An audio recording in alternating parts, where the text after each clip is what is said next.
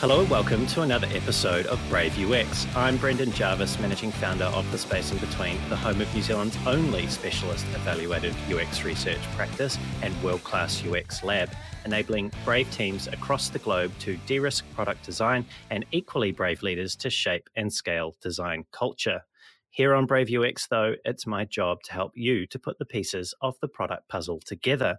I do that by unpacking the stories, learnings, and expert advice of world-class UX design and product management professionals.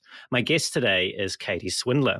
Katie is an innovation design strategist and senior manager at Allstate, the insurance company that for more than 85 years has protected Americans from life's uncertainties, of which there are sure a few. At Allstate, Katie is responsible for the design strategy of the innovation department, including hiring, development, and design of the consumer research practice. She is also the bridge between her department and Allstate's internal design, creative, and consumer research teams, which coincidentally was the department that Katie was previously working in. Prior to joining Allstate, Katie was a user experience director at FCB in Chicago, where she was the UX lead for the redesign of the global Jack Daniel's website, amongst many other projects. In late 2021, Katie's first book, Life and Death Design, was published by Rosenfeld Media. In the book, Katie takes a deep dive into the human stress response and how everyday designers can learn to help their users think clearly and act safely. And we'll definitely be talking a lot about that today. An experienced and compelling communicator, Katie has been invited to speak at many industry events, including at South by Southwest Interactive multiple times, UX Lisbon, the IXDA's Interaction, and the Push Conference in Germany. And now, that's right, she's here with me for a conversation on Brave UX today. Katie, welcome to the show. Thank you so much for having me. Oh, it's great to have you here. And I just want to come back to something in your introduction, and this might not be the thing that you might first think of that I might come back to, but Jack Daniel's, bit of a whiskey fan? A bit of a whiskey fan. Yes, I became a whiskey fan while on that account for sure. I'm more of a gin girl myself, but it was a fascinating process. As part of being on that account, I actually got to go down to the distillery in Lynchburg, Tennessee, where Jack Daniel's is made, see the limestone cave where all the water came from, see, every step of the process. I even got to taste the whiskey, like before it was filtered, before it went into the barrel, and after it went into the barrel. It was really fascinating to learn all the art and science that goes into the process of making whiskey. And I definitely became a fan by the end, 100%. I had these sort of images of madmen in FCB's offices of these whiskey decanters with full of Jack Daniel's. Is that anywhere close to what it was like working on the account? It was not too far off. They had just launched Jack Honey, the honey flavored whiskey at the time when I was on the account. And we definitely had several bottles of that like squirreled away in people's desk drawers that, Friday at 4, those would often make an appearance. Yeah, no, agency land, you have a beer fridge. Like it's a very different culture than more traditional corporate office situations. Now I'm at Allstate, we can't even have alcohol on the premises. It's just a very different corporate culture. But it was fun. We were downtown. I was working out of the Hancock building, downtown Chicago. And it was wild. I'm really glad I got a chance to do that in my career. It was a really fun experience. Yeah, I mean, it's a big network agency, right? And they do sort of come with their own kind of, I suppose they've got a fun and exciting culture. Every agency that I've been into anyway, they always have a bit of energy to them. But I heard you describe your move to Allstate, and you framed it up as a move because you felt that you wanted your work to have more impact on the brand and also on the customers or the clients of that brand. I got the sense it was something that you felt from what you said that you weren't getting necessarily at the agency or to the depth to which you were seeking. Are agencies capable of doing lasting and impactful design work? Absolutely, they are. I was specifically at a advertising agency that had a UX team. Even while I was there, I saw their practice deepen. There are lots of consultancies and agencies that are UX agencies that are embedded in product teams. And especially when you are working in that way, you can have a real impact. And I certainly, if I had found a job at a place like that, that probably would have, could have been my next step forward on that path. But I'll tell you, I've seen a real trend in bringing these sorts of roles in-house because corporations are realizing that these digital products and these digital experiences are a core part of their business, and they want to have full control over it. It's not something that you want outsourced. It's something that you don't want the A team to get ripped off and put on some more exciting, new client business. You want to foster your team. You want to grow them. You want to keep them around for years and years. So you've got anchors that know the whole history. I'm working at one of the POs I work with. He has been on the same product team for over 15 years. He knows that inside and out. I know at least two people within Allstate, one on the UX side, one on the PO side, that have been on the same product for over 15 years. And you can't get that level and depth of expertise from an outside agency. Not to say that there's not value in those outside agencies, sometimes coming in with a fresh perspective, especially if the team is really empowered. You can do a lot of good in those roles, but I think more it's on the corporation side of just realizing how essential it is and pulling those in-house because of that. Yeah, it's definitely an observable trend, and it's been going on, I would say at least for a decade now, that drift of talent to in-house. I've also heard you talk about the way in which agencies approach their hiring and the development of their people. And again, I'll paraphrase here. So if I'm putting words in your mouth, please just let me know. But Sure. I've heard you describe it in terms of regularly hiring young people, not paying them very well, and then expecting that they'll work all day and night. And I was curious from your own experience working in an agency and then having gone in-house, what weight did you place on the work-life balance or the respect of people's time that agencies don't generally appear to have for their people? And what role that played at all in your decision? Yeah. So it probably wasn't as much of a determining factor as it should have been. I kind of lucked out by going to a company like Allstate where work-life balance is so prized and they put such an emphasis on it. They even give trainings on how to maintain good work-life balance and make sure that what you're doing is mission driven. And, they call it energy for life, that you're managing your energy throughout the day, that you're doing work that gives you energy. It's an incredible program and an incredible commitment that Allstate gives. But yeah, I do have a child. She's 11 now. And at the time that I was doing agency life, she was, I think, 2, 3, 4, around that age. She was in a daycare just down the street from me. It's almost easier to do it when they're young because they don't remember much, right? And the guilt can wash off. The parental guilt can wash off. Call you out on it. But I'm really glad that I've got a much better, healthier balance for my family now. I also was mid-career by the time I was in the agency land. I did not go into that environment as an entry-level position. And I knew my worth, and I said no in a way that a lot of people in the agency land did not feel that they could. I coached as much as I could around that, but it also probably would prevent me from going as high as I feel like my skill set would allow me to go in an environment like that, because I do maintain boundaries. I wasn't working weekends. Every once in a while I would work late into the evening, but it was a rare thing because I just got my work, I buckled down and got my work done. And I was strategic about the things that I committed to in order to make sure I was doing my job and doing my job well, but also being able to be there for my family. Yeah, I think that's really important. There's certain systems out there of which I would say an advertising agency is an example of. A hospital is another, which is an environment that my wife works in, where the machine will just continue to eat if you continue to feed it. Yes. And what you described there about having boundaries is so critical to actually achieving impact and having some satisfaction, I feel, at the end of the day when you do get home. And Yeah. sounds like you've managed to find that at Allstate, which is really great. Just Yeah. before we get on to sort of Mhm. more design focused conversation, I was curious to ask you about your journey to design.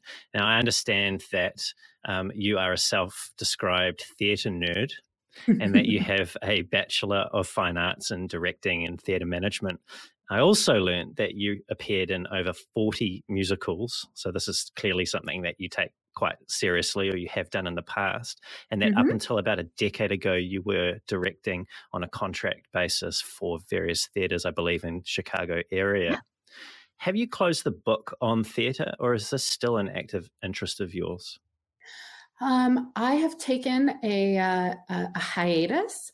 Primarily, I couldn't figure out how to do that, work full time and raise a child, especially since theater, especially the sort of storefront theater that I was doing, which is not equity theater, meaning that I would be paid as a union member. That it's done on the weekends and evenings, right? And that's the time that I need to be spending with my child and my husband. So, Essential for that's a happy life, right? Yeah, yes, spend some time with the exactly. family.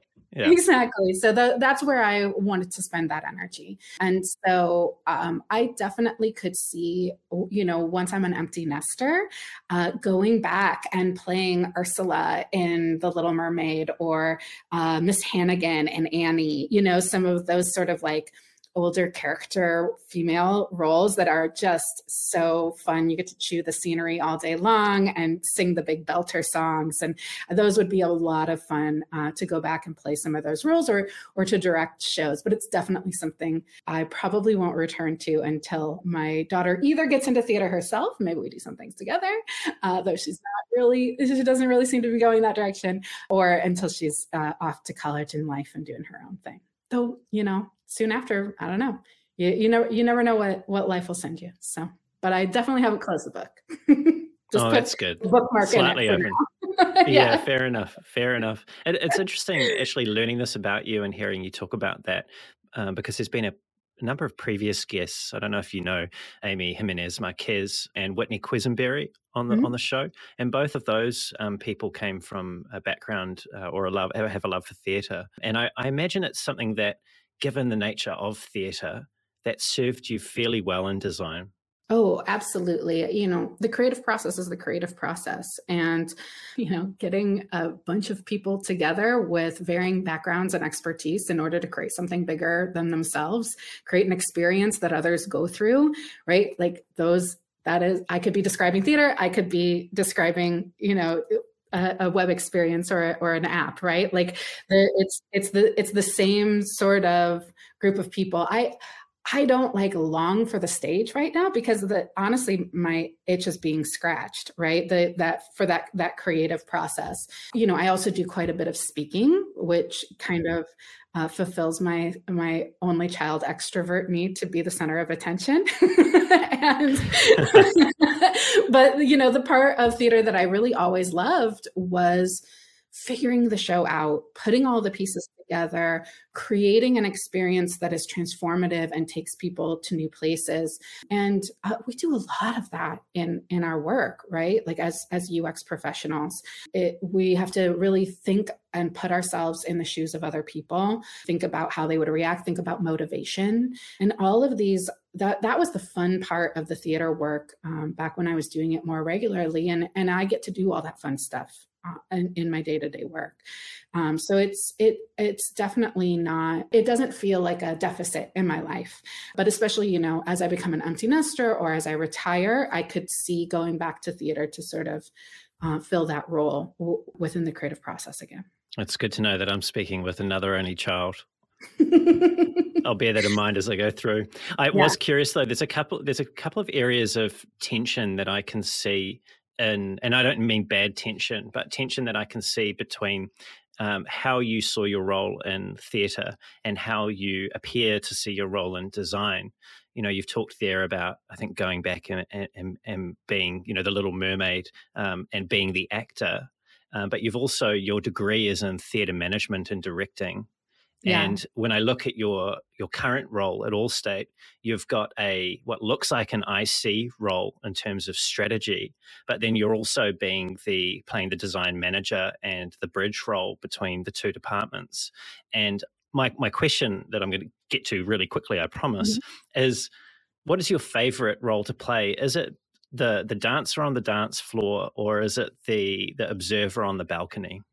Why not both? Right? I mean, I'm definitely drawn to roles where I don't have to exclusively do one thing. And I really love being a design manager. I know not everybody can say that. Sometimes people move into design because they see it as a way to progress their career. But I really love that part of it. I love developing people. I love being part of figuring out the structure of a larger organization, figuring out how we create organizations that support designers throughout their career, that grow them and engage them continuously. I love those sorts of problems to solve. But it's also really satisfying to be able to contribute directly to the work. That being said, there's many ways to contribute to the work.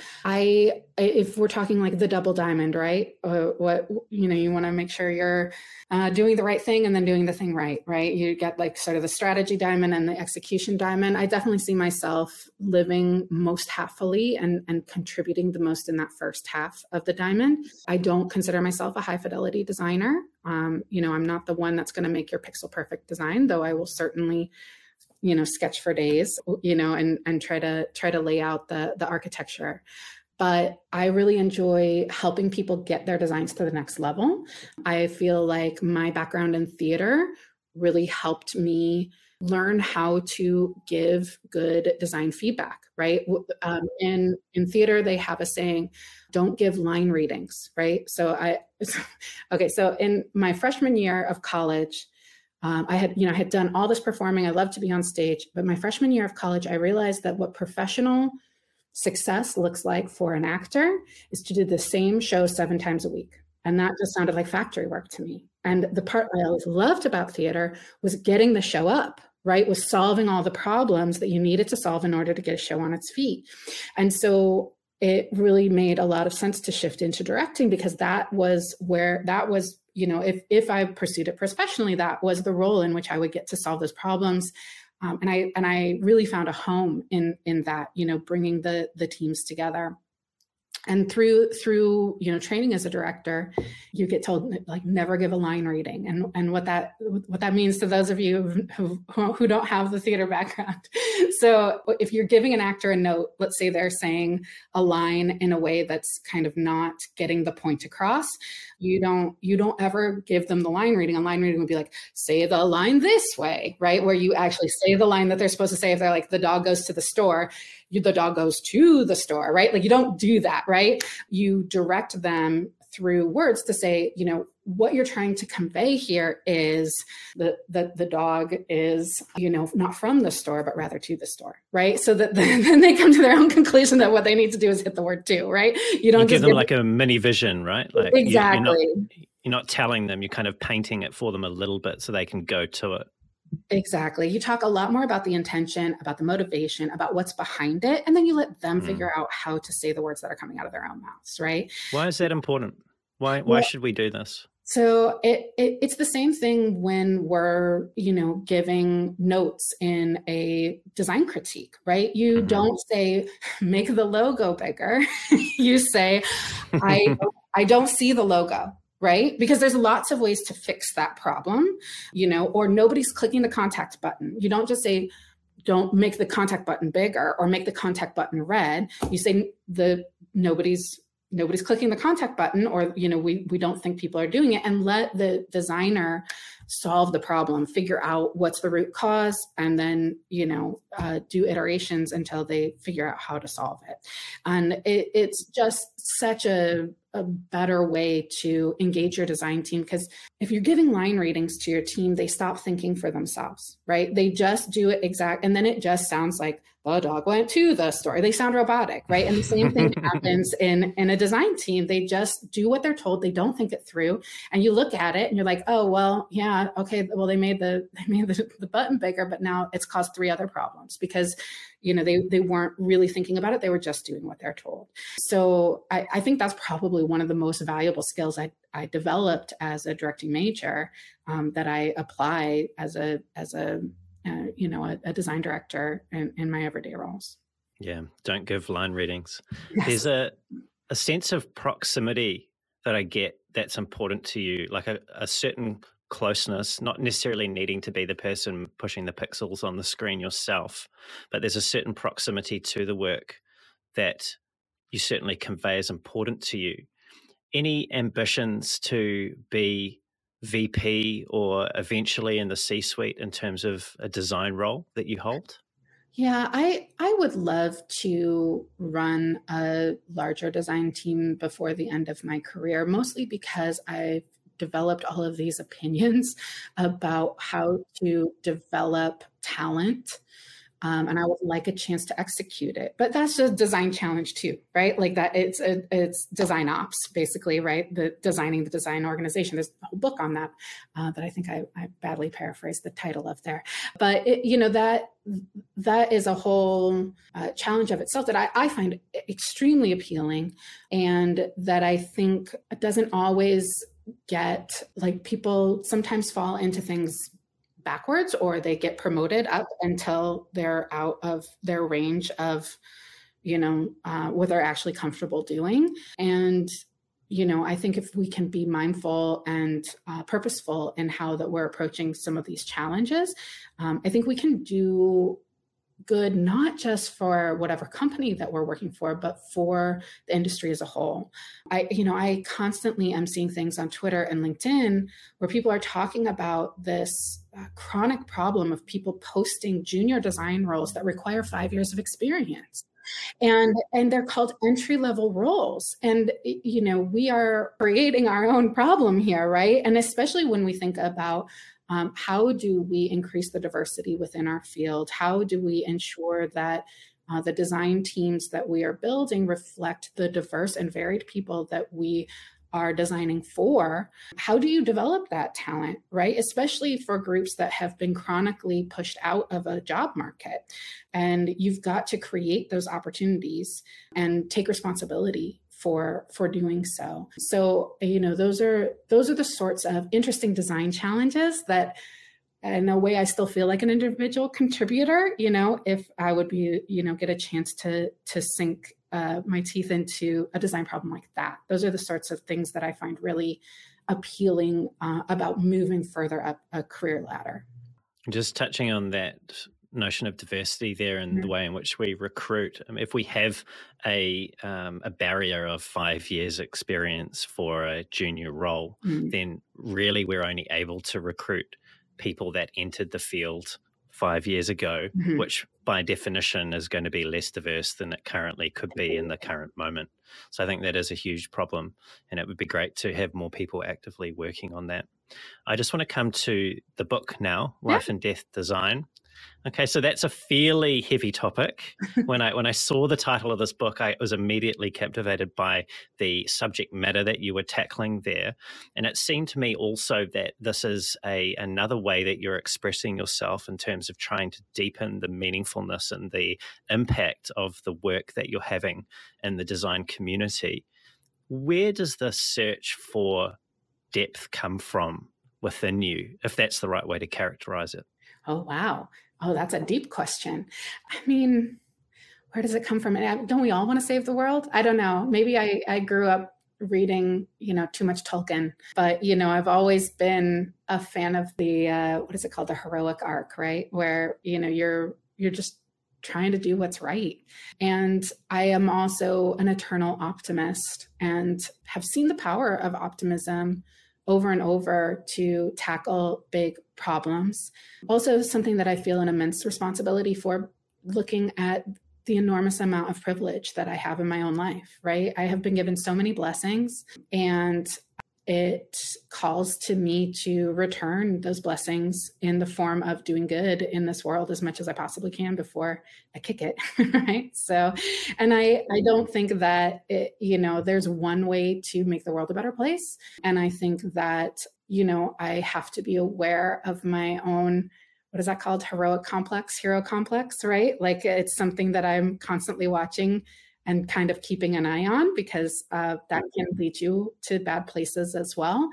But I think, wrangled and watched, I think it can be a force for good. And the world needs some right now, right? Like we need people who are willing to sort of step up and do the work.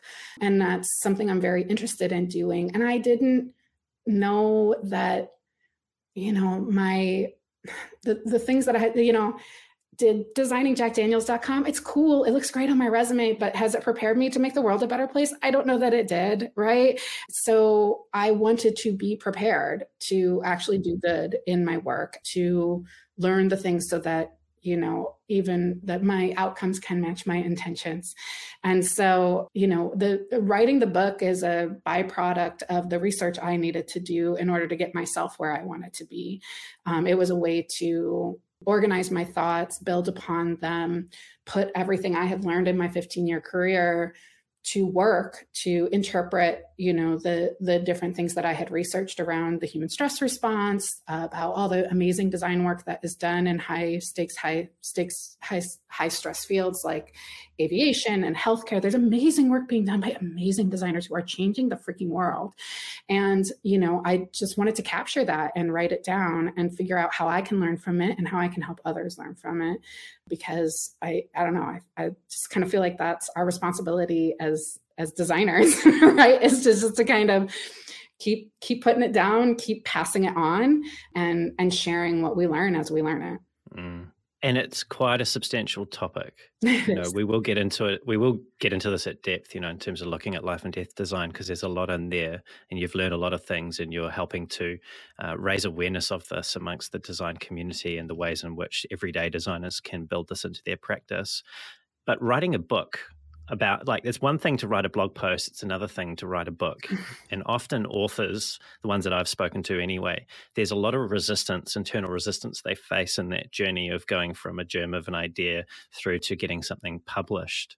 Were there any moments while you were writing this book that you just found yourself staring at the screen, wondering what on earth you were doing? I didn't even get to the screen some days, right? For me, once I was at the screen, that I had crossed the biggest barrier for myself. For me, it was getting to the computer, right? It was all the things that I would do and say were more important in that moment, up to and including, I just need to relax. It's important that I rest, which is true. Voice. Yeah, it's true. The all-state work-life balance voice coming through. Exactly. But, in all things moderation, including rest. So, luckily I have an amazingly supportive family, and that support sometimes came in the way of tough love. Go do it, pushing me out of bed, doing what I needed to do, or really just, showing up with love. My husband was so amazingly supportive, just picking up whatever needed to be done to make sure that I didn't have an excuse to not write. And, when he's doing so much, to make space for that really helped me get off my duff and get the work done. It also is incredibly important to have accountability. The amazing team at Rosenfeld, Lou and Marta especially, really helped keep me on track.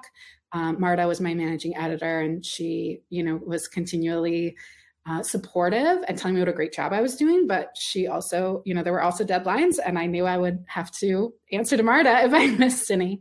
But I'll tell you, I wrote this during the pandemic, right? Like the first month that I was set to sit down and write the book, I had signed a contract in January that said I would start writing the book in March 2020. And we all know what happened in March 2020. And so, those first 6 months, everybody was just kind of running on adrenaline, right? I read some articles around the 6-month mark, around the 6-month slump, and how it's actually very common for people in wars and other long-term stressful situations to that 6-month mark is a very regular time for people to just hit walls. And it makes sense, right? Like our bodies give us the boost of energy for emergency situations by stealing it from other places. But it can only do that for so long, right? And even in a chronic stress situation, you're just going to run up against times when your body's just like, no, I'm just done. And I definitely felt that. I lost a dear friend and mentor, Pradeep Nair, who's just a powerhouse in the UX scene in Chicago. My book is actually dedicated to him because, he was such an influential and wonderful impact on my life. And we lost him, I think in June or August of that year, and June or July of that year. And so by August, I just was out of juice. I was just done. And my editorial team was wonderful about letting me just take a few months off. I also, my family was struggling with especially my daughter was struggling with everything to do with the pandemic. And, I needed to focus on her and be there for her and help her through that. So they were wonderfully supportive about allowing me to take some time, but also gave me the push I needed to say like, but when I said, okay, I'm going to come back in, I think it was like October or November or something. I was like, okay, I'm going to restart, by this date. And when that came, it took a little doing, but it was like, well, okay, you can take more time, but then I'm not sure if the book will happen, right? And that's sometimes you need that, you need real deadlines, and you need those deadlines to be real sometimes in order to do it. So they gave me just enough, just enough space and just enough push. It was really just what I needed to get the book out, and they were a wonderful support team for me. It sounds like they gave you that space, like you said, when you were experiencing that chronic stress, but then you had to acutely press your stress response in order to kickstart the book back up again, which I suppose is a brilliant perspective that Rosenfeld was able to bring to what was going on for you and what was best in terms of that creative outcome, which has been the book. Yeah. I just want to come to some of the specifics now, sort of within this design area of life and death design. And I'm just going to quote you.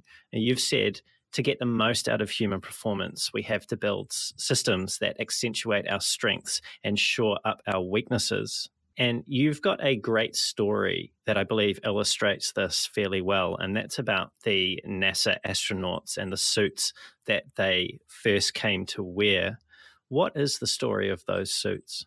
Yeah, so it's one of my favorite stories, and I have it in my talk, but I don't actually know that it's in the book. But so at the beginning of the space race to get to the moon, there were two different suit designs that were being considered by NASA. There was this hard suit design and a soft suit design, in which the soft suit, of course, is the sort of Michelin Man, the marshmallow suit that we're all so familiar with. But they had this hard suit, and it was actually the hard suit that the engineers were really excited about and they wanted to build. But when they tested the hard suit, the astronauts were incredibly clumsy. When they were doing test runs in zero-G, simulated zero-G using airplanes, the astronauts would often fall on their back and couldn't get up. They were stuck there like a turtle. And so they were really afraid that if they sent these guys to the moon, they would literally get stuck there. So, can you imagine Neil Armstrong lying on his back on the moon? It's still there. You can actually find video footage of these suits being tested, and it's quite hilarious. I'm not going to lie. It's in your talk. Yeah. I have to link to it in the show notes. It is quite hilarious watching them. It's really funny.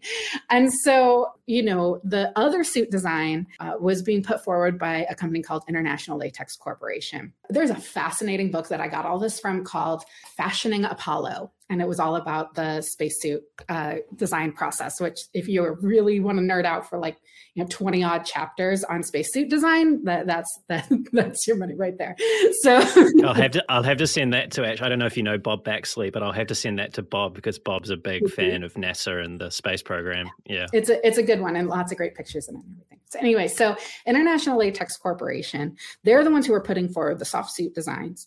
And they made this amazing video showing one of their engineers wearing the suit and playing American football while wearing the suit, as opposed, put juxtaposed to, the turtle suit the other guys are wearing. And it was such a hit. I mean, it was pure propaganda. It's not like it was in a laboratory setting or anything like that, but it was such an effective piece of video and propaganda that they handily won the contract from NASA. And what they actually ended up doing, so International Latex Corporation was a spin-off of another company, which is a much more well-known home brand name, Playtex, the women's bra and girdle manufacturer. And so what they actually ended up doing is pulling the women who made the bras and girdles, they pulled them off the production line to sew the Apollo suits, because those were the women who had the expertise necessary. They knew the human body. They knew how to design and build clothing for the human body, curves and all. And, those suits, they played well with the strengths of humanity, right? They kept us safe. They kept all the pressure in our enclosed space, but they allowed us to move. They allowed the human body to move. It allowed it to the dexterity necessary. We've evolved over millions of years to have fingers and arms, and they work in a certain way. And those suits gave just enough protection, but still allowed for that flexibility and responsiveness that really makes the human creature unique. So yeah, I love that story, and I love that it was bra makers that actually sewed those Apollo suits. I think it's a fabulous little factoid. And what is the main lesson in here for everyday designers when we think about what we're doing? Yeah, it was really brought home to me when I spoke with a woman who designs for intelligence analysts. She may or may not work for the CIA. She told me, one of the most important things to do is to assign the work to the computers that the computers are good at, and assign the work to the humans that the humans are good at, right? And to understand, where are the biases that need to be checked by a system, but where are the intuitions and the pattern seeking that is unique to a human to be able to draw certain conclusions and make those necessary intuitive leaps when you're working with incomplete and often, rocky data sets, right? Sometimes you need that human intuition to fill in the gaps, and the computers can't do that still. So, whenever we're creating systems, whether it's a physical object or a spacesuit or a data display on a monitor, we have to think about, are we giving the right work to the human, and are we giving the right work to the system? Because when we understand that, we understand the strengths of each, then we can really build powerful systems that point everything in the right direction and get the best outcomes for everyone. I really like that lens. It's a simple lens to place upon a design challenge, just that question, or those two questions that you can ask yourself. And I also just want to come to something else that you've said, which I believe this may relate to, and I'll quote you again. You've said, if a stressed person can use your product, anyone can. And where I got to with this anyway is this made me think of something one of my previous guests on the podcast, Surya Vanka, had said. And he'd said, when we design for extreme cases, we actually end up serving everybody. There is no such thing as a normal human. And we were talking in that context about inclusive design. Mm-hmm. Am I seeing something that isn't there, a link between life and death design and inclusive design? Oh, 100%. It's all linked, because in some ways, when you're designing for life and death situations or high stress situations, you're designing for the human stress response. We are still unpredictable creatures, right? There are some things that we can predict better when we understand the human stress response, but there's still a wide range of things that can happen. And having a clear understanding of what that range includes allows us to capture the most people and sort of funnel them back to the most desirable path, the path that's going to be the best possible outcome for that human. Because our instincts don't align very well with modern life. So many of the things that we build require us to think logically in the moment, or to read, or to, like, there's so many skills that, or to click tiny buttons, right? To type. These things get incredibly difficult to do when we are in a panicked mindset or even a high stress mindset, because our stress responses have evolved to help us with gross motor improvements, not fine motor improvements. They have evolved to help us think fast and intuitively, not clearly and logically. So all of the things that the modern world is built to take advantage of, all of our human, evolution, our prefrontal cortex, our logic and reason, our amazing fingers and hands. Like we have incredible power in our fingers. But all of that, when I mentioned earlier, when we're stressed, our body pulls energy from one place and puts it into another. And our fight or flight response, it's super powering our arms and our legs for running and punching, but it pulls that energy from our fingers. It pulls that energy. The blood actually flows differently in our brains and bodies, and it pulls back from our fingers. And that's why we get cold, clammy, stiff fingers when we're under stress. But the exact same thing is happening in our brains. The blood literally moves away from our prefrontal cortex and into the core center of our brains, where things like our hippocampus and our experiential memories are located. That's basically the center and the home of our intuition. So our intuition gets that megaphone effect. And it's just like, what's the first thought that comes into my head? Fast decision making. And it's really hard, the more stressed we get, to remember things that we learned by reading a book or in a classroom setting. Like all of that is learned very differently than things that we've learned more intuitively and through experiences. So we just really fall back on a completely different skill set, and it's not necessarily what the modern world is designed for if we're not careful about how we design. So it sounds like stress is, while it can enable other things like some of those less fine motor movements, it disables certain other areas of us in terms of our physical self, but also of some of the higher functions that we could otherwise use if we weren't stressed to process and understand what it is that we're looking at or trying to experience. Yeah. Daniel Kahneman wrote Thinking Fast and Slow. He's an award-winning economist who's made his life's work studying bias, human bias. And he has a whole framework in his book about system 1 and system 2. And system 1 is that fast intuitive system, and system 2 is the more slower logical thinking system. System 1, the human brain is very efficient, which means we always fall back to the system that takes the least amount of effort. And that system 1 is very fast and efficient. You literally burn more calories when you think hard about something, when you engage that system 2 and you start, like thinking hard and like doing math. That's where all your analysis lies. That system 1 can't do math. It can instantly tell you, is this string longer than that string? Right? But the second you say, okay, how much longer, you have to engage system 2. And because the system 1 can't do that, it can't analyze. It just compares and categorizes and puts things into categories and associations. Whereas if you want like an actual measurement or a number, you've got to flip over to that system 2. And so, yeah, we're programmed to be as efficient as possible. And so our brains are lazy, and we rely on that system 1 as a fallback as often as we can. And we rely on it, especially when we need to make fast decisions in an emergency situation or when we're stressed. You've written about the human stress response and how we can, I wouldn't say interrupt it, but design for it. And there are 4 main ways that we can mitigate that. What are those 4 main ways? Yeah, so I think of it as the first thing I always try to do is like think about, can we harness it? Right? Like an adrenaline rush is a really powerful force of nature. Like, can we take advantage of that? And sometimes the answer is yes. When you're making more intuitive decisions, sometimes that's exactly the right thing, especially if you've got an expert who's well-trained in their area. Just making sure that they can respond as fast as possible. So harnessing it is that first one. The second is obviously reducing. You said interrupting. I think that's fair. Avoiding it altogether, right? Can we eliminate something, just not even pop an error message, right? Can we do error prevention instead, right? Can we, sidestep around it?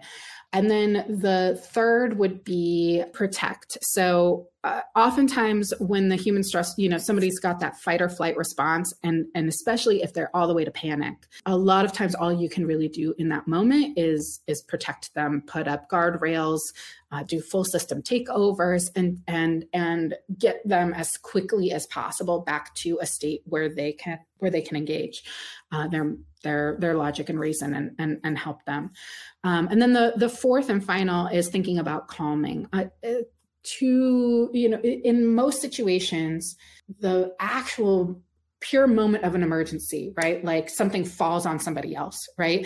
Like that isn't something that an app or a designed system can often help with, right? Unless you're building the building, right? So oftentimes people are turning into technologies in the wake of a terrible thing, right? Like you had a car crash. Well, what do you do after your car crash? Well, you pick up your phone and you call your boss and tell them you're going to be late for work. You call the police and tell them, to come out. You call your insurance company. You call a tow truck. You call, you call a car rental agency, or you get online and you use the apps or whatever it is, that to handle all these things. So it's really technology. There's usually a huge rush to use technology in the wake of a high stress experience or an emergency. And so lots of times you want to think, as a designer, you want to think about how can I make that experience as calm as possible so that we can get people back to thinking rationally and not rushing through decision making, help them. It's really hard to think about complex things when you're stressed, and sometimes, dealing with the fallout of an emergency, you actually need to deal with complexities. So calming people down, creating aesthetics, or giving them human support is also a really big way that you can calm people down. Those are definitely ways that somebody can calm somebody in after an emergency. This was one of the light bulb moments for me when I was preparing for today's conversation, was exactly what you've been talking about, where you were describing the power that we have in that moment to prioritize when or where human support is available. And I actually ended up sending this to a client of mine who's a New Zealand bank, the design team there, because it was so relevant to one of the journeys that I just helped them to evaluate at a prototype stage. And you basically said that there are two sort of main areas where you can think about this. One is where a mistake will cost the person, or I suppose, and or the business, a lot of money. And the other is where it's a low confidence activity, where someone might be coming to this for the first time or might be feeling outside of their depth. And it was just such a, like I said, real light bulb moment. It was such a pleasure to receive as part of preparing for today. I just want to come back up to this notion of calming, though, because you, in your talk that I had watched, gave a really, which I thought was a fascinating example and so relevant given the pandemic that we've all lived through, of how other humans have and this is why we're talking about human support here and where this is engaged, other humans can have a hugely calming effect after a stressful experience. And you actually used a story which unfortunately comes back to that awful day of September 11th in 2001, of how this played out for people who seemingly were under a lot of pressure, clearly, but actually behaved in ways that didn't really make sense. But when you zoom out, you can understand why they were doing it. What was going on for people on September 11th near ground zero, and how was this playing out for them? Yeah. So, prior to 9/11 and a lot of the research that was done in the wake of how people moved around after that event, sociologists and scientists, if they were going to sit down and model how the city would move, how people would move throughout the city, there was this general accepted wisdom that people would just run straight away from ground zero, right? They would just see a bomb explode or, whatever happened, and they would just run straight away as fast as they possibly could. But that, in fact, is not what they found when they were actually looking at how people actually behaved in the wake of that event. Much more what they saw is that people did run, but they didn't necessarily run away as much as they ran toward people that they cared about. So parents would run to get their kids from school, even if that meant going closer to ground zero. If somebody was lying bleeding on the ground, somebody would move forward and to help them and pull them back away from safety. And, there's all sorts of stories about coworkers gathering everybody and making sure everybody was together before exiting the building as a group. And, once they started looking for this is human behavior that is seen in literally every culture around the world, right? This is some really basic humans being humaning, humans humaning, because it happens in floods and fires and hurricanes and, literally in every culture. Yeah, wars, exactly. I'm sure we're seeing this in Ukraine currently. 100%. People just want to be with their families. They want to be with, I think the sociologists call them attachment figures, right?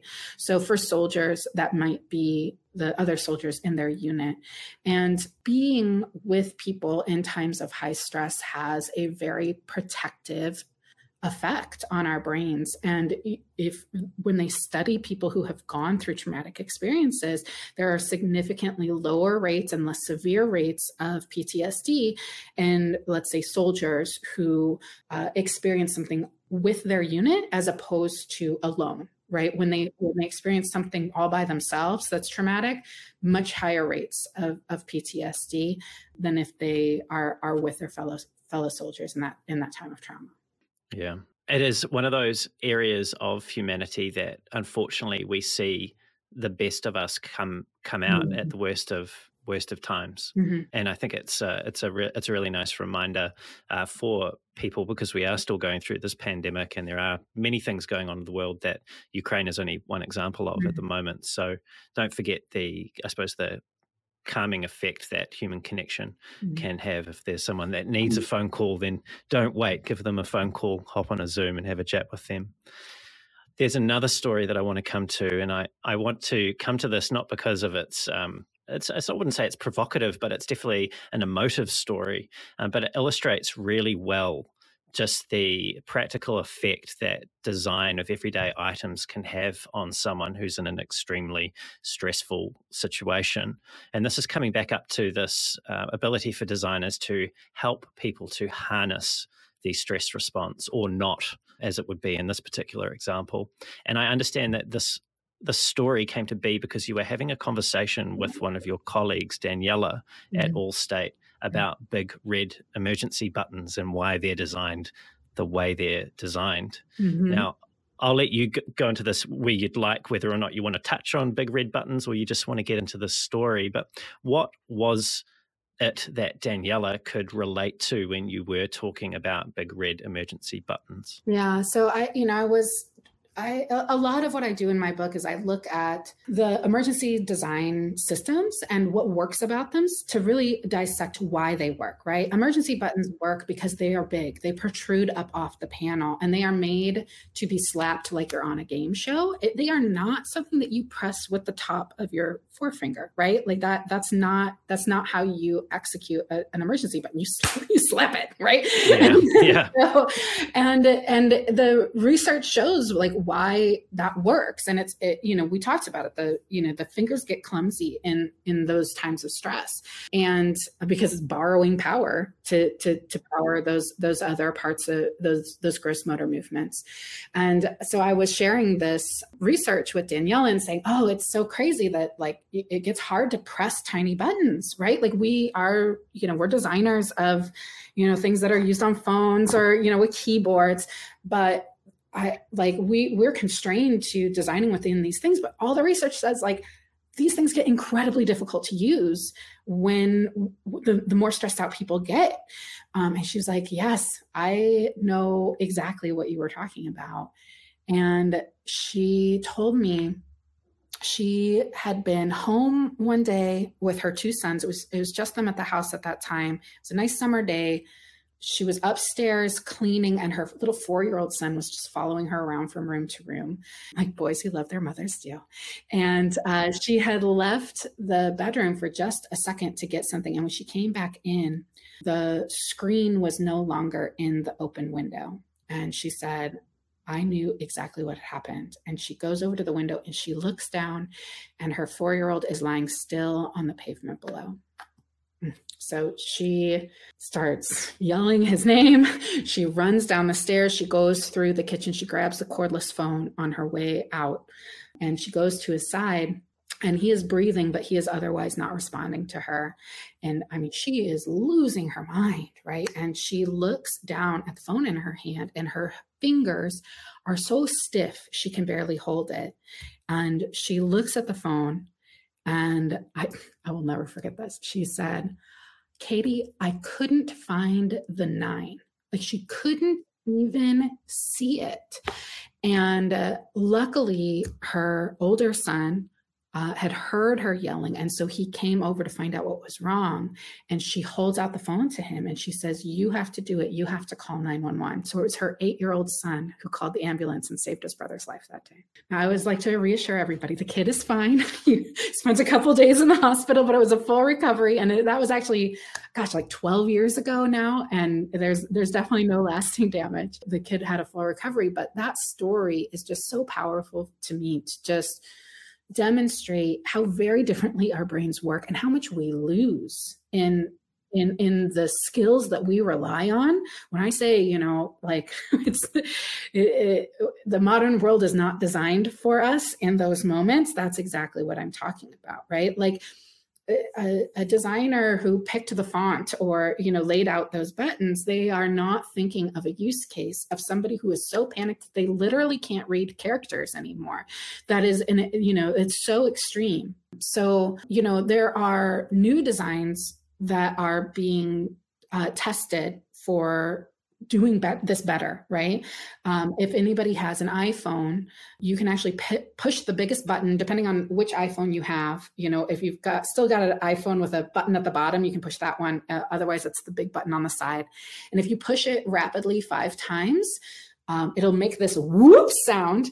And within 3 seconds, if you don't stop it from there, it will call 911 on your behalf and connect you to emergency services, and then there's... I just want to, I'm so glad you brought this up because this was something I was going to touch on as well. And if you are outside of the United States, it does work as well. At least it does work in New Zealand here. Mm-hmm. I actually tried this after you enlightened me about this feature. I had no idea that it exists. And I think that's part of the issue, I suppose, with the device is that it's a great feature. Yeah. It's so useful in this situation, but not very many people know that it exists. And that's the biggest problem with it. One thing that the emergency stop button, right, that big red button has going for it is standardized. That is the same in every country that you go to.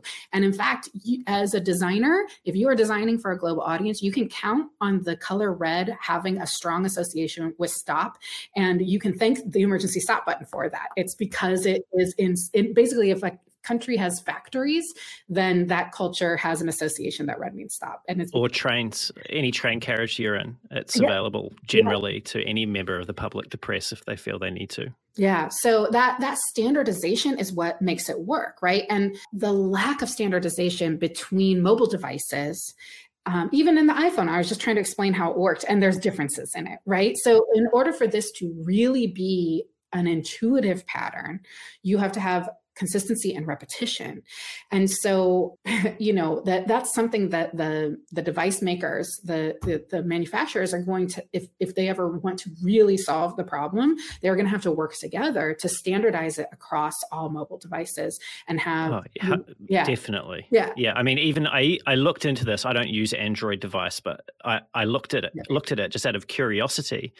Android is a minefield. It is impossible to understand how you would ever educate a populace about how to do this because every device type has a different way in which it happens. Yeah. At least with Apple, I suppose there's somewhat a step closer to universality as to how it actually is engaged. But Android is just a mess. And what I always tell people is, no matter what phone you have, because Android has apps that you can download and install that will give you a very similar feature.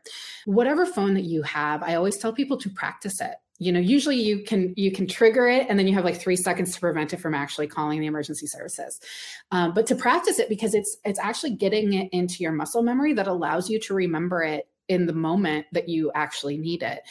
Just hearing about it, it really doesn't get logged into the right part of your brain. Like, that's getting only into your prefrontal cortex and not into your hippocampus and your experiential memory. So actually do it a couple of times just to get that muscle memory going, so that if you are someplace where you need it. And I witnessed a car accident about a year ago after I had sort of written that part of the book and had rehearsed it. And I remember being like, oh, I know what to do, there was no question. And I used the feature, and I remember thinking oh, this is actually really easy to perform because my hand is shaking already, And so just rapidly clicking a button was really easy to do in that moment because I had practiced it. I knew exactly what I needed to do, and my hand kind of already wanted to do that anyway. So, I was happy to have that knowledge, but it requires an immense education campaign, on the part of civil service. And it requires a lot of cooperation amongst all these different manufacturers and carriers. It's something that as we are entering autonomous vehicle design and more self-driving features are getting added to vehicles, it is definitely something that for public safety, we need to be thinking about. I mean, think about, 10, 15 years in the future where you've got multiple autonomous cab companies, and each cab company has an emergency stop someplace in the vehicle. Some of them are a big red stop button. Some of them are located discreetly in the ceiling. Some of them, are in the door. And it's the sort of thing that if we don't, as a design community, we don't come together and standardize these critical safety features early, then, we are at risk of creating kind of a dystopian future where, yeah, sure, the emergency button exists someplace in the vehicle, but you're never going to be able to get to it in the 3 seconds you have to prevent an accident. So, thinking about design associations and cooperative design, I often think that we need to think about a lot of this stuff the same way that the scientific community does, right? Yes, there's IP and we need to protect some of our designs in order to protect the businesses that we work for. But there are certain public safety moments where we need to work collectively across the industry with our competitors in order to create a truly safe experience for our customers. Yeah, and if you've ever hopped into a vehicle like a European vehicle versus, say, a Japanese vehicle, you'll realize that even on very simple systems within the car, if they're reversed, like in the case of the windscreen wipers and the indicators, they sit on different sides. Yeah, and I mean that's clearly not a life or death system. It doesn't really matter if you indicate when you meant to turn the windscreen wipers on, but when you're talking about something as essential as the ability to stop a moving vehicle if it's heading to crash into somebody else, then yes, I completely agree. There shouldn't really be any room for higher functions to kick in at that point. You just want the instinct to play out and for people to know where it is. And you touched on an example there when you'd witnessed that car crash and you were able to come to suppress, which is one of the areas you looked at with the human stress response in terms of engaging the iPhone feature at that moment. Mm-hmm. Now, I understand that there is also a really great example that you've given in the past of heart attacks and the way in which people train, because training is one of those things that helps us, like you trained with your iPhone feature, helps us to rise above the stress response in the moment. But that when it comes to heart attacks, there is a certain type of training that is delivered that doesn't necessarily prepare people for all the types of situations they might encounter. Yeah. So there was a study done, I want to say like 4 or 5 years ago, that showed that women are significantly less likely to receive CPR from a bystander. And, if a man falls to the ground, showing all the classic symptoms of a heart attack, about 40% of the time, somebody will step forward and give that man CPR. But if you look at the, public records, they determined that, it was just 30% of the time that women would receive the same CPR from a bystander. And when they started looking into what are the root causes of this, part of it is there's a belief that women don't have heart attacks, only men have heart attacks, right? And then there's some of it is fear of hurting a woman. But a large percentage of it was attributed to the fact that in order to properly administer CPR to a woman, you are supposed to rip open her shirt and put your hand directly over her left breast. And this was seen, people are afraid to be seen to be doing something inappropriate. Speaking of something inappropriate, we've had the dog make an appearance. That was my dog. I don't know if you can see him. That's Mr. Rocket. Is it time for you to go outside? Mr. Rocket. All right. I suppose this again comes back to training or at least social conditioning. This isn't something we're not taught when there's a woman in distress that the right thing to do is to rip their top off and apply CPR in that way. There's a social discomfort about doing that, and I suppose a fear of potential repercussions as a result of that. But clearly, when it's in a situation like this, it's essential that we are able to override that conditioning of what's appropriate and actually perform the necessary aid that that person is in need of. Yeah. And I mean, CPR training is very specific, and it's always hands-on training, right? Like you don't get CPR training by reading a pamphlet and filling out a test, right? CPR training is always in person and it's always hands-on. Usually you're using some sort of mannequin or dummy to perform this on. And so, and that's because it gets the lessons learned in that experiential memory, so that when you're in a panicked situation, you remember what the right thing to do is. And so, you have to address the problem at the point of training, right? Like when you're telling somebody, this is what you do in this situation, in order to address that particular bias, I'll call it a bias, right? In order to address that particular bias, you need to do it just as you do any kind of training, through repetition and hands-on experience. And so there was actually a group called the United State of Women who worked with a creative agency called Joan, and they came up with this fabulous product. They called it Womannequin, and it was just this low-cost wrap that had boobs built into it that they put onto the CPR dummy to give the CPR dummy boobs. And it's so that people can practice in the classroom setting, be able to ask questions, right? It's going to prompt the conversation so that they can think it through in the moment and know what to do. They can practice doing it and know that that is actually the right thing to do, so that they can be prepared for that moment, just as I was prepared to use my phone in a new way, right? I had the muscle memory. They'll have the muscle memory. They'll know it's the right thing to do. And, that sort of approach to addressing bias, I think, is a fascinating window into, because there's lots of different types of bias that we as a society are trying to address right now, right? There's, train ourselves out of it. Yeah, exactly. And so to know that one of the best ways to address bias and to create new intuition, and more reliable, less harmful intuition is through that repetition and that hands-on training. And I don't know that it is, listening to a HR pre-recording, though, certainly we do need to approach it intellectually as well.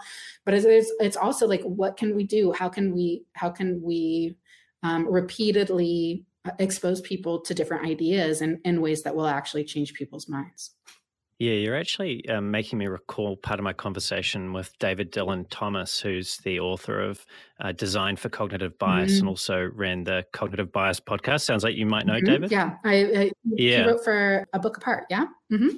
Yeah, he did. And I talked about this notion of teams doing an assumption audit. Mm-hmm. And that is basically a methodical process for making clear what your biases are, who's not in the room, and the impacts of those, and just surfacing that so that it's not something that's happening behind the scenes. Yes. And I asked him something about that to the effect of, do you worry that that just becomes a box-ticking exercise?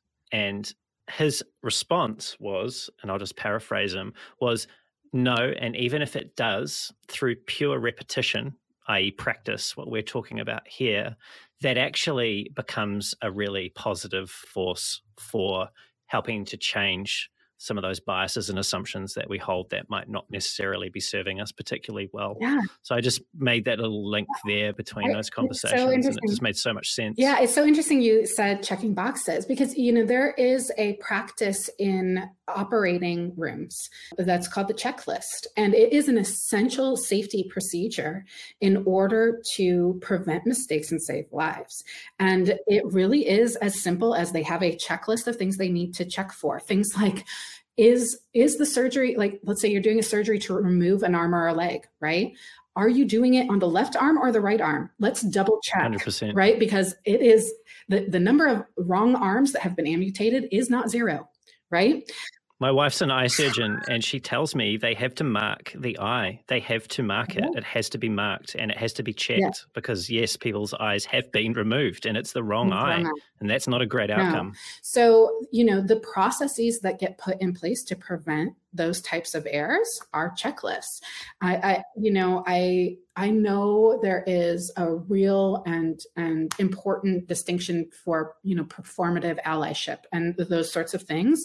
But at the same time, to actually change outcomes, sometimes it is as simple as a checkbox, and a checklist. Wash your hands, yes, right? Exactly. Like we've all heard about surgery performed before they washed hands, simple things. And, we talk about intention over outcomes, right? Intention over impact. And, and how it's important to not overemphasize intention and focus also on the impact and the outcomes of the behaviors, right? We talk about that a lot in inclusive diversity and equity spaces, that just because somebody didn't mean to, say something harmful, that, if the outcome was that actual harm was done, that's still something we should be prioritizing the outcome over the original intent.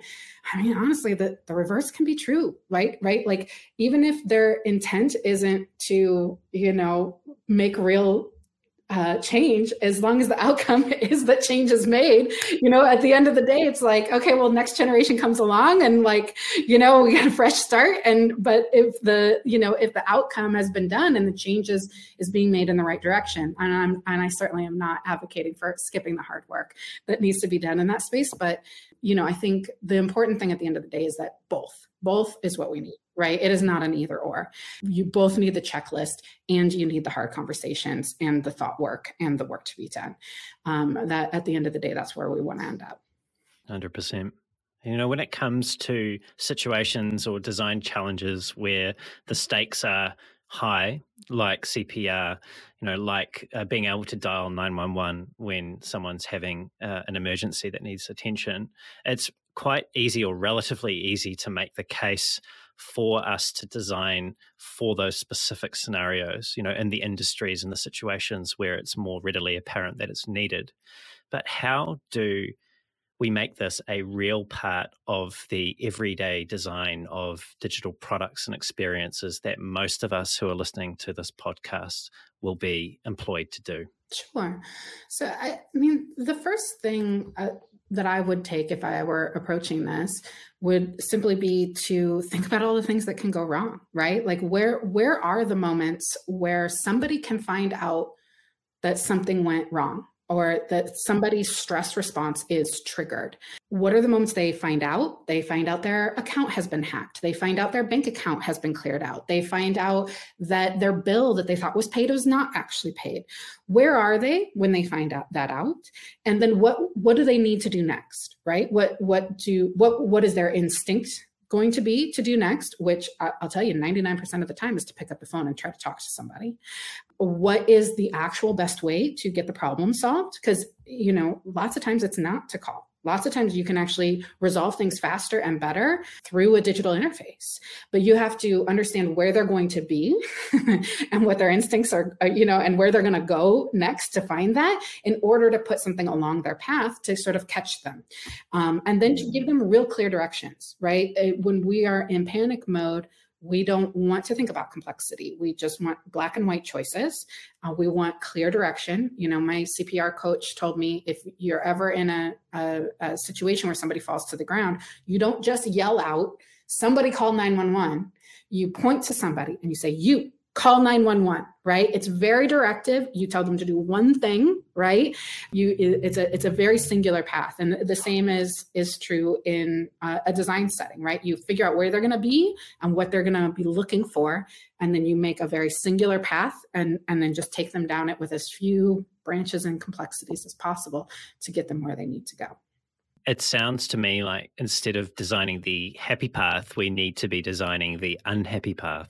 Yes, absolutely. That's a really good way to put it. The other thing that you may have spoke about with Ava, designing safety design, she talks a lot about thinking about how might somebody abuse the system, right? Because that's the other big stressor that could come out of a system that you designed. How might somebody use the system that you designed to abuse someone else? Because that's a very stressful situation. And, how can you capture that and get them the help that they need in order to stop that line of abuse? And, it's a very similar sort of path, that unhappy path. Yeah, you got to think about it. It's not pleasant to think about, but it's very important. And it gives you an opportunity to really be there for people in the moments that matter most. So it might not be fun to think about, but it can be very rewarding work and definitely worth the time and effort to do. Katie, you have put clearly an enormous amount of energy into exploring this topic at depth. I mean, you don't give the kind of talks that you give, and you don't write a book about something unless you've done that, right? What impact are you hoping that the book and your work in this area will have on the design community? What do you really want people to do as a result of reading your book or listening to this episode, for example? One thing that I hope that comes out of this is a connection between different areas of design. I looked a lot to areas like healthcare design, avionics, the military, places where stress is incredibly well studied. Stress and design is incredibly well studied, and found so many lessons in those areas that can be applied other places. I think there's incredible value with designers sharing between each other and connecting those dots. I also noticed that we are missing many voices in this area of study. This is a rough number just from my own research, but I would guess that 90% of the studies that are done on stress are done by militaries, and especially, and a lot of our basics of what we understand about stress were done in between like the 1920s and 1970s or 80s, when the vast majority of science was being done by Western, largely white male, and the participants in those studies were largely white men, usually young, because they are studying for, they're doing the studies paid for by the military, and so they are, using a typical soldier model, right? For at least of that era was a young man. And it's very difficult because they don't really tell you when they publish these studies, they don't tell you what the demographic or even gender makeup of these participants are. I am not saying that the science isn't good, or that there isn't valuable information in there. It's just that we don't know. We don't know what's different. There is a growing area of study around the differences between male and female reactions to stress, but it is so controversial that I didn't even put any of it in my book because I didn't have the expertise necessary to be able to tell what was good science and what was propaganda. And so I couldn't even do it. We just need more. We need more voices. We need diverse voices. We need people of all ages and abilities voices. We need them doing the research. We need them participating in the research. So just if more research is done in this area, there's so much more to discover in this area. And I really hope that, in order to really be creating human-centered products, we need research and knowledge about how humans behave. And we need to be really careful about who are the humans that we are designing for and make sure that group is as large and inclusive and diverse as possible. Katie, what a great point to finish our conversation on. What a great conversation. I really do appreciate you going to such depth with me today about life and death design and how we as everyday designers can make that more of a part of our practice. So thank you for so generously sharing your insights with me. This has been a wonderful conversation. Thanks for giving me a chance to dig in. Oh, you're most welcome anytime. Katie, if people want to find out more about you and about the book, Life and Death Design, what's the best way for them to do that? Sure. I have a website, lifeanddeathdesign.com. That's got my contact information, information about the book. You can just buy the book, Life and Death Design by Katie Swindler, on Amazon. So it's easy to get. And I also tweet at Katie Swindler UX. Perfect. Awesome. Thank you, Katie. And to everyone who's tuned in, it's been great having you here as well. Everything that we've covered will be in the show notes, including where you can find Katie and get a copy of her wonderful book and everything else that we've spoken about. If you enjoyed the show and you want to hear more great conversations like this with world-class leaders in UX design and product management, don't forget to leave a review on the podcast, subscribe, and also pass this conversation along to someone else in your network that you feel would get value from the depth that we've got to today. If you want to reach out to me, you can do that on LinkedIn. You can find me under Brendan Jarvis, or there's a link to my profile at the bottom of the show notes as well, or visit me on thespaceinbetween.co.nz. That's thespaceinbetween.co.nz. And until next time, keep being brave.